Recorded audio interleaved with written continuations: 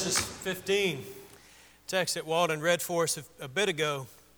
Genesis 15, a pretty weird passage, and I hope I will be able to help you see how it makes a little bit more sense in the context of what God is doing. Welcome again to this service. I've enjoyed singing with you, communing with you, praying with you, giving with you, and now I get to study God's Word together with you, and I thank you for being here. You used the word covenant in the last 7 days, maybe? Maybe? Maybe. If you're in, I don't know, it's still used in some places, right? I mean, maybe in a legal setting sometimes. Sign a rental contract, does it maybe use the word covenant? I really don't know. We don't use the word a lot. Don't use the word much at all. In fact, we most often use it, I guess, today in a wedding. Sometimes it's used in a wedding, especially a religious wedding, where husband and wife make covenant with each other. That involves all sorts of commitments and obligations, and it's a covenant. And the word covenant usually isn't even used in a marriage unless it's a religious ceremony. So covenant. I don't know if you remember back a few weeks ago, some of you may remember we did a couple of lessons with these words that tie the Bible's theme together, this overarching biblical narrative from Genesis 1 to Revelation 22 is the one story. I believe it's one story. And it fits together so beautifully, and it encourages my faith and your faith, I hope, as we think about how it all works together and fits together, because it's one God who's making it all happen. And so we chose a couple of words. By the way, I got the idea for that. I get sermon ideas from a billion different places. And that one came from a guy named Tim Mackey. He has a podcast called Exploring My Strange Bible, which I would recommend to you if you're a podcast kind of person. Exploring My Strange Bible by Tim Mackey, a series called The Language of Faith. But anyway, there are some different words that you can use, and the two we did before the end of the year were holiness. Remember that? Don't tell me if you don't remember. It's okay. Holiness and glory. I think you may remember the glory. That's the kavod, the heavy. Remember that? Some of you were here. Don't tell me if you don't remember. Glory. And we talked about holiness. And it's interesting how some of these words are used at various points in the Bible, and what they do is they show us what God has always been doing. God has been working one story. He's been doing this narrative from Genesis 1, Revelation 22, and on beyond, and we're the recipients of it now. We find ourselves, I like that metaphor, by the way, and because I think it helps us to see we're a part of the story of God, and one of the most important questions you can ask is, where do I fit inside that story? This isn't just about, coming to church. I hope you don't see your faith as just like something you do on Sundays, and it's a box you check on a census questionnaire. What are you religiously? You're a part of the greatest story ever. God is working a story, and you're in it. You're a character in the story. God has got you positioned there because He's joined hands with you. So our word today is covenant. Covenant. And it's a word that's used all over the Bible, and it's used in different ways. Sometimes it's used in pretty simple ways. We might call it a contract, like in the Old Testament when Solomon made a contract, a covenant. It's called a covenant. He made a covenant with Hiram, and they were going to exchange. Hiram had, in that part of the world, Solomon was building the temple, needed a bunch of wood, and Hiram had a bunch of wood. So they made a contract, and the contract was, Hiram, you give me the wood, and I'll give you the gold. That's the way the contract worked, and they shook hands on it or whatever, and it was a contract. It was a covenant. It's called a covenant in the Bible, but we would call it more of a contract. Now, sometimes, though, in the Bible, the word covenant is used with all sorts of sacred implications, and Genesis 15 is one of those. By the way, God is, in a vast majority of the times where covenants are being made in the Bible, God is the one who's instigating the covenant. God is almost always the covenant maker, and He's the covenant keeper. Now, that brings us to Genesis 15, which we've already read, so I'm not going to read it all before you. Again, I forgot about that. Before we get to Genesis 15, you got covenants all over the Bible. 4 of the main ones in the Old Testament. Remember this one? After the flood, Genesis 9, God made a covenant with Noah, the Noahic covenant, it's called. God made a covenant with Abraham. We're going to look at this here. He made a covenant. It's confirmed and reaffirmed in lots of places. That covenant, Genesis 12, I'm going to make you my people. You and your descendants are going to be my people. I'm going to give you this great land. I'm going to bless the world through you. So the Abrahamic covenant, the Noahic covenant, the Abrahamic covenant. You got the covenant with Israel. We call this one usually the Mosaic covenant because God gave it through Moses to Israel. So you got that one, and then you got the Davidic covenant. In 2 Samuel 7, God made a covenant with David. You're going to be the king, and I'm going to always have a king sitting on your throne, the Davidic throne. And so you've got the Davidic covenant. So you got lots of covenants. These are big deals in the Bible. We'll talk about specifically one of these, and then we'll get to Luke 22 in a minute and talk about the covenant under which you and I live. Now, so Genesis 15.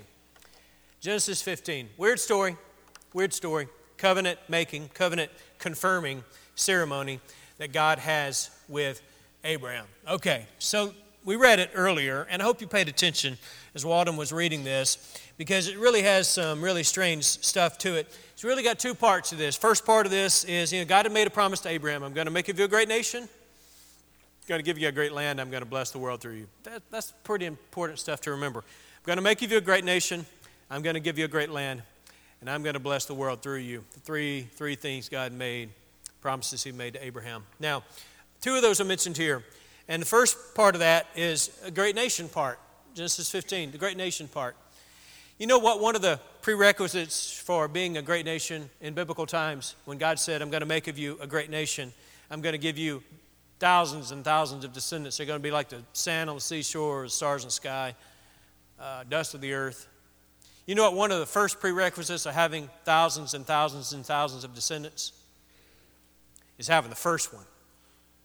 It's kind of important. Abraham's pretty old. Doesn't have any kids.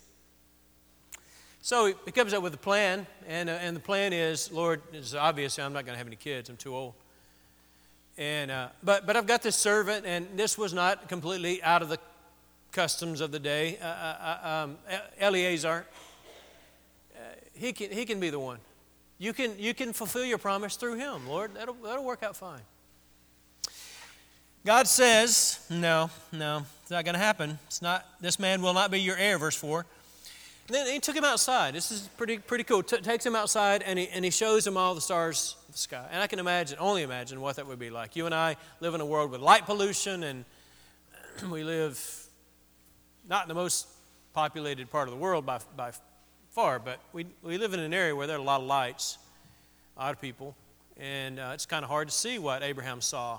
If you've been to some places, you may have been able to witness something like what he saw, or you see one of the images from a Hubble telescope, and you're looking up there into the solar system, and you've got just millions and millions and millions of stars. So I don't know what Abraham saw, but I'm guessing it's probably a little bit more impressive than what I see when I stand outside my house and look up there tonight. He saw a lot of stars. Whatever it was that impressed him. Because I love his answer. Because God said, this is how many descendants you're going to have. Count the stars, Abraham. Count them if you can. This is how many you're going to have. So shall your offspring be. And this is an oft-quoted, very important verse in the Bible, Genesis 15:6. Abraham says, he believed the Lord, or the text says, and he believed the Lord, and he counted it to him as righteousness. That's very important in Romans. And I love that verse because it helps us to see, you know what? Chalk this away in your mind. We won't dwell on it today, but chalk this up somewhere, put it away in your mind. You know what God wants from you? One of the primary things God wants from you, you know what it is? He wants you to trust him. That's what he wants. In fact, I would say that's the most important thing he wants from you. Because if you trust him, you know what's going to happen with your obedience? Yeah, you'll obey him. If you don't trust him, you're not going to obey him. He wants you to trust him. When he says something, he wants you to believe him. He wants you to know that God is a God who keeps covenant. He keeps his promises. And he doesn't make one that he forgets about, and he doesn't make a promise that he can't keep later on because things change and, sorry, I messed up. I can't keep it now. It doesn't happen with God. God keeps all of his promises. He remembers them all, and he never has something happen that he didn't know was going to happen. It keeps him from keeping the promise. So Abraham looks up there and sees the stars. I can't count them, but Lord, I trust you. And God credited that trust to Abraham as righteousness. And what that means is he credited Abraham's account. He took the righteousness and he put it on his account. What is righteousness? Righteousness is right doing. But God said, Abraham, because you trust me, I am going to put that righteousness on your side of the ledger. That's a pretty cool thing. Paul goes crazy with that in Romans. So it's a great idea. All right, so that's the nation promise. Now the second promise is down below this. God goes on and he says, okay, Abraham, I'm going to give you the land. You know, the land that I promised you. I brought you out of Ur of the Chaldees to give you this land to possess. And Abraham, for whatever reason, I don't know what it was, Abraham questions this. He doesn't question the I'm going to give you a kid thing. God just said. But now God says, I'm going to give you this land to possess. And this is where Abraham questions God a bit. He says, oh, Lord God, verse 8. How am I to know that I shall possess it? It's probably the weirdest answer in the Bible. The first part of this, God says, this makes sense. You don't have any kids right now. Okay, but look at the stars. There's a connection there. You see how many stars there are up there? You can't count them. You can't count how many kids you're going to have. I can make that connect. All right, so God says, I'm going to give you the land. Abraham says, how am I going to know this is going to happen? God says, okay, do this. Get a heifer. And what? Get a female goat, both of them 3 years old. Get a ram, it's 3 years old. Get a turtle dove and a young pigeon. You confused yet? I don't have any kids, Lord. How am I going to look at the stars? That's how many you're going to have. How am I going to know you're going to give me the land that you promised me a few years ago, Lord? Okay. Get a 3-year-old heifer, a 3-year-old goat, a 3-year-old ram, a turtle dove, and a pigeon. And here's what I want you to do. Here's what he does. He brought him all these, and he cut them in half, and he laid each half over against the other, but he didn't cut the birds in half. I don't know if are they hopping around? I don't know. Bible doesn't tell us everything. I guess they're dead. I guess he wrung their necks. You think? I don't know. All sorts of questions here. This doesn't make sense. He didn't cut the birds in half. And when birds came down on the carcasses, Abraham drove them away.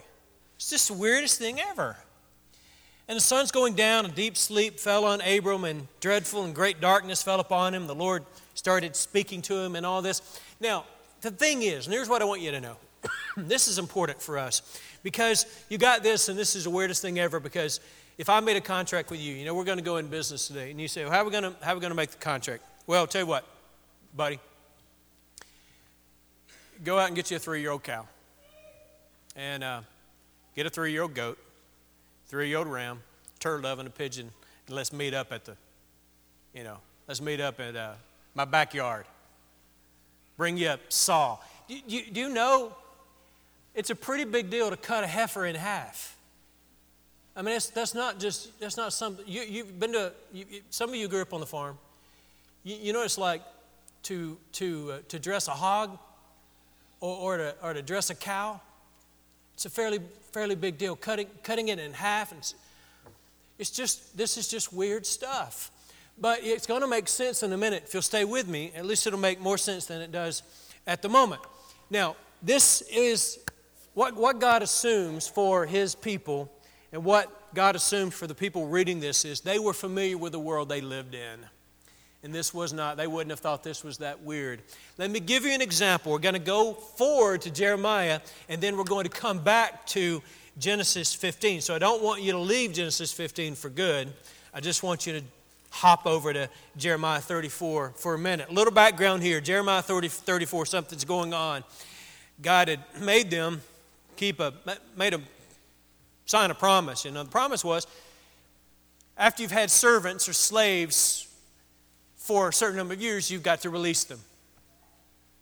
And the kings had made that promise, but then the time had come and they went back on that promise in Jeremiah 34. They went back on the promise and they did not release the slaves, and God is not happy with them at all. There's a lot more to this, but I want us to quickly just look at something. Jeremiah 34, look at verse 18.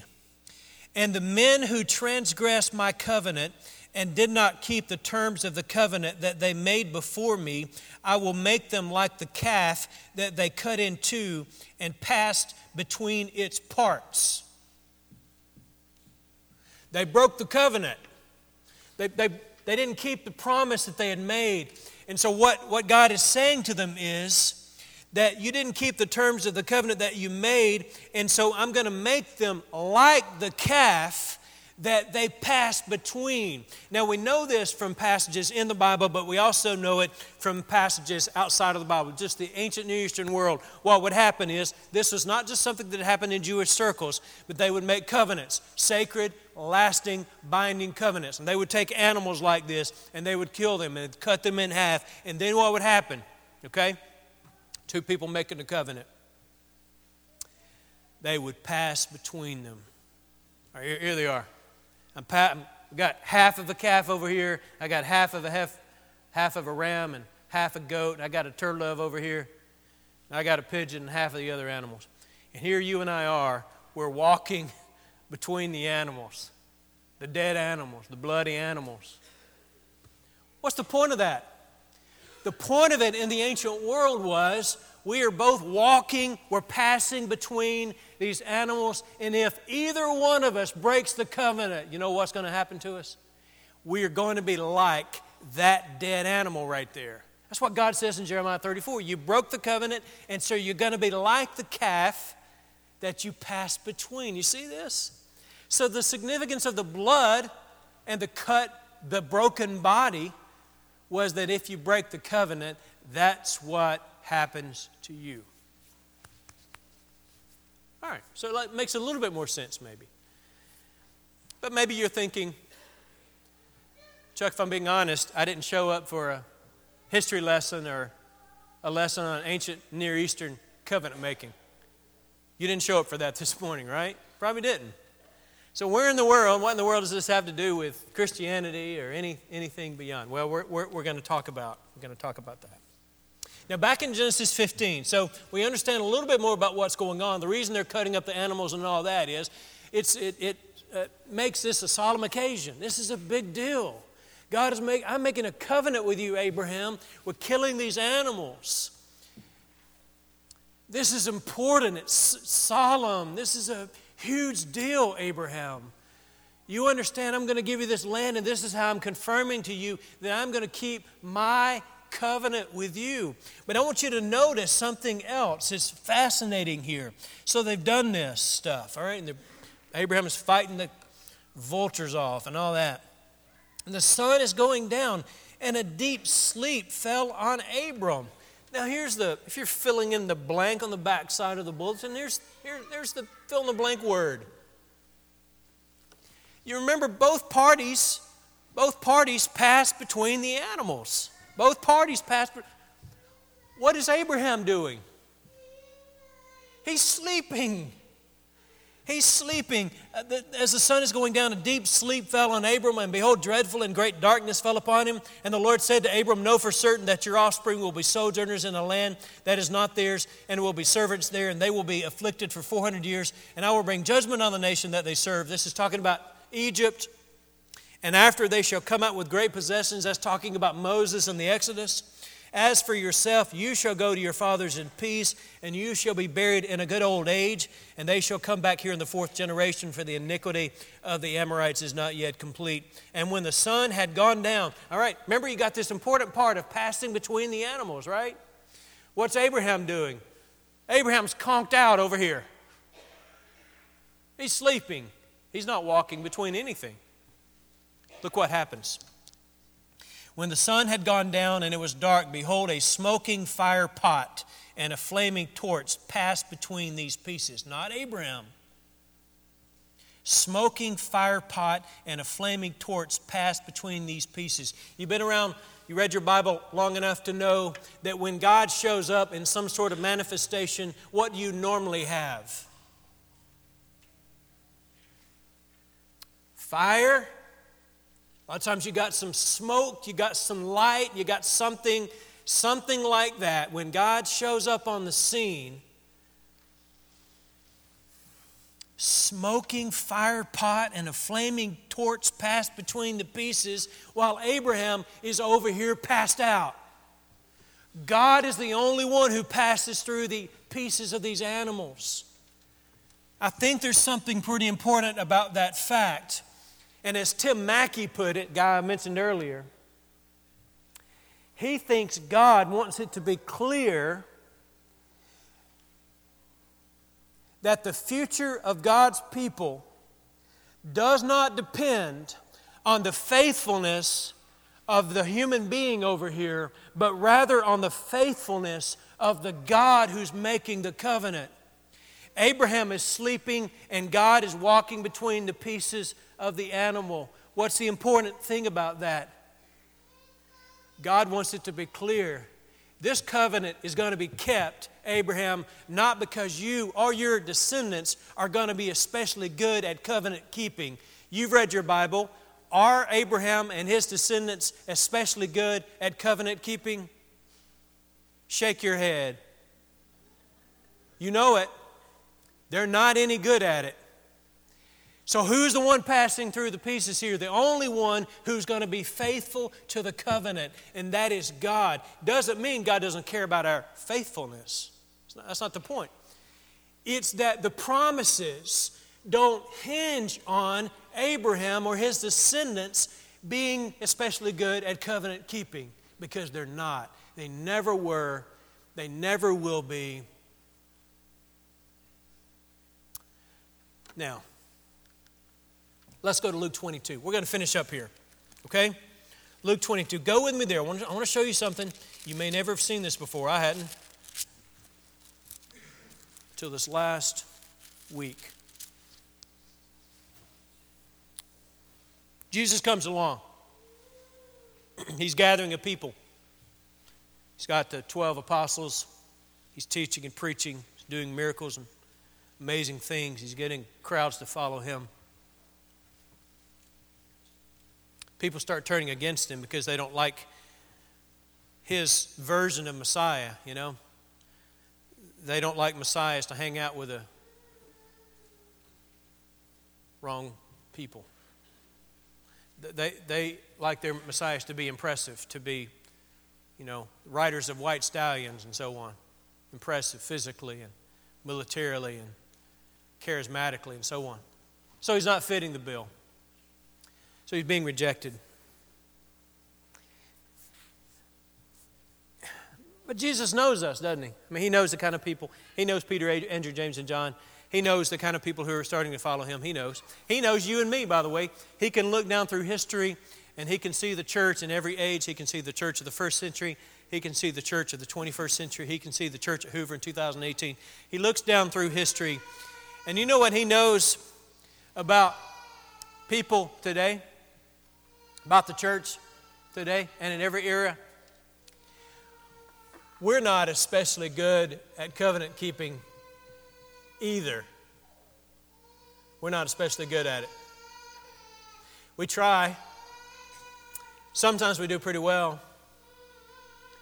But if you're being honest with me and I'm being honest with you, we look back on our past and we recognize I'm not a very good covenant keeper. I'm not very good at it. I haven't done that much better than, if any better than the pages of the Old Testament. In fact, you know, you and I can find ourselves there, right? Sometimes we like to point our fingers at people in the Old Testament. Well, I never would have done that. Well, I don't know. You and I aren't that good at it either. So Jesus has gathered his people. He's gathering his people, and he comes to the end by the fact that he's chosen, this is the time, he's going to allow the rebellion against him to reach its zenith point. He's going to be crucified. Before he's crucified on that Friday, he gathers that inner circle of his people, the apostles, the 12, into that upper room. And you've read the story. We just celebrated this in communion a moment ago, and I appreciate Reggie's tying in the idea of covenant with it. And I'm going to kind of come back to that and wrap this up for you tonight, for you this morning. But look at this.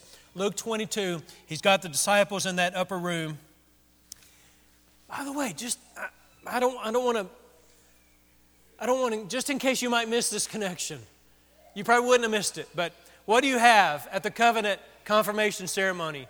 You've got the bodies of the animals, and you've got the blood of the animals. You've got the party or the parties passing through the body and the blood, right? And here at Passover, in Luke 22, Jesus gathers in that upper room with his disciples, with the apostles. Verse 17, he took a cup, and when he had given thanks, take this. He said, take this and divide it among yourselves. For I tell you that from now on I will not drink of the fruit of the vine until the kingdom of God comes. And he took bread, and when he had given thanks, he broke it and gave it to them, saying, this is my body, which is given for you. Do this in remembrance of me. And likewise the cup after they had eaten, saying, this cup that is poured out for you is the new what? It is the new covenant in my blood. But behold, the hand of him who betrays me is with me on the table, Son of Man, and so on. They began to question each other. They don't understand what's going on. But you and I have the whole story of the Bible. We can understand a little bit better than they could in that moment what's going on here. And what do we have? We have a covenant being made. This incredible covenant between God and us. This is the final covenant. This is the covenant confirmed by the Holy Spirit. This is the covenant that's confirmed not by the blood of a 3-year-old heifer and a 3-year-old ram and a 3-year-old goat and a turtle dove and a pigeon. This is God himself. This is the flaming pot. This is the flaming torch who's passing between the body and the blood. You see the symbolism here. He's going to the cross the next day, and he's saying, this body and this blood confirms and seals the covenant forever. You didn't do very well with a Noahic covenant. You didn't do very well with an Abrahamic covenant. You didn't do very well with a Mosaic covenant. You didn't do very well with the Davidic covenant. And I'm going to give you a better covenant. The book of Hebrews is all about this. I'm going to give you a better covenant sealed by the perfect Lamb. But it kind of makes you think of Genesis 15, doesn't it? Because who passes between the body and the blood? It's Jesus. You and I didn't go to the cross. It's not our blood that was shed. It's not our body that was, if I may use the phrase, it's not our body that was broken. You see, they broke the animals, and there's the blood on the ground.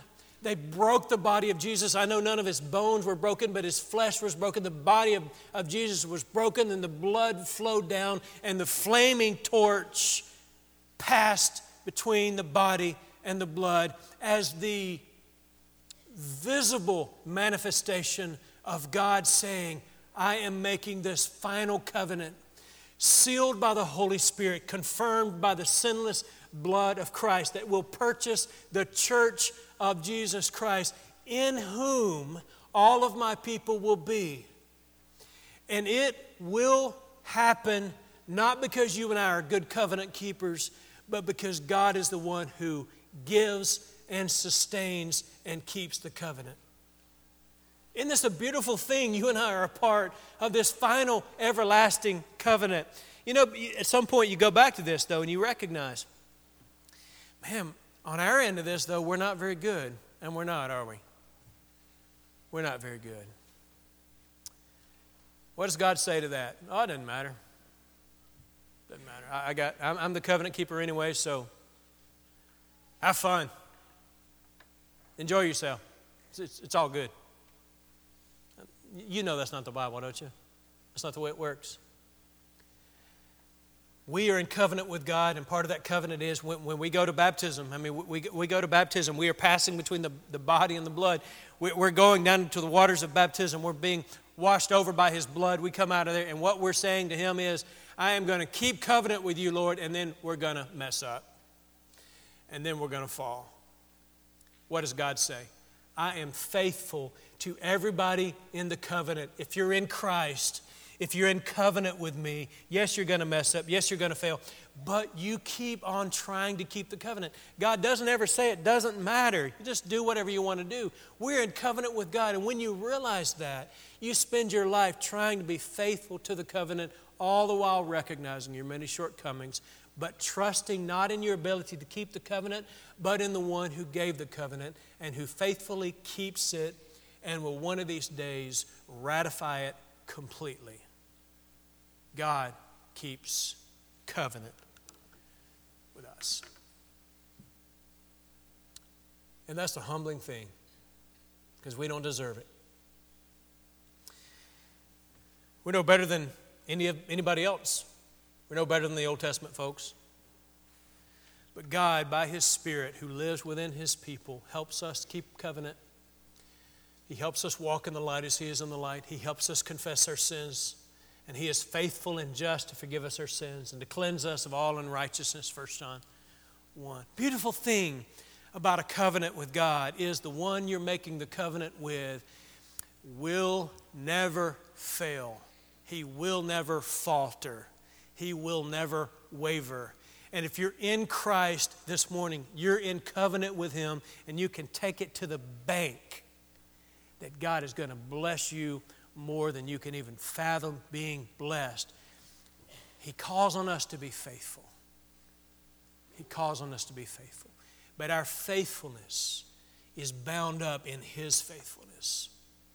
If you're not a Christian this morning, if you're not a Christian, what we're here to do is to, in some sense, on God's behalf, it's not what I'm doing or what any of us are doing. It's what God is doing. What God is doing is He's inviting you to make covenant with Him. He's inviting you to walk between the pieces. He's inviting you to walk between the body and the blood. He's inviting you to walk into the baptistry. He's inviting you to be immersed and to come out having the blood of Jesus washed over you by that water, cleansing you of all of your sins. God keeps covenant, and He'll keep every covenant that He makes with every one of you. If you need to make covenant with Him, we invite you to come today. Nothing better for us than to be witness to that covenant ceremony that we could administer in just a minute. We invite you to do it. Maybe you need to come back to Him. See, it's possible for you and me, having once been in covenant with God, to have turned our backs on God and say, Lord, I don't want to keep covenant with you anymore. I'm going to go back to the world. I'm going to live the way I wanted to live. I'm going to rebel against you. I'm going to make covenant with the world instead of with you. If that's your case, if that's your situation, God invites you back. You've broken the covenant. Great thing about God is He always forgives if you take a step back. Let's stand. Let's sing this song. If you need to come, I hope you will.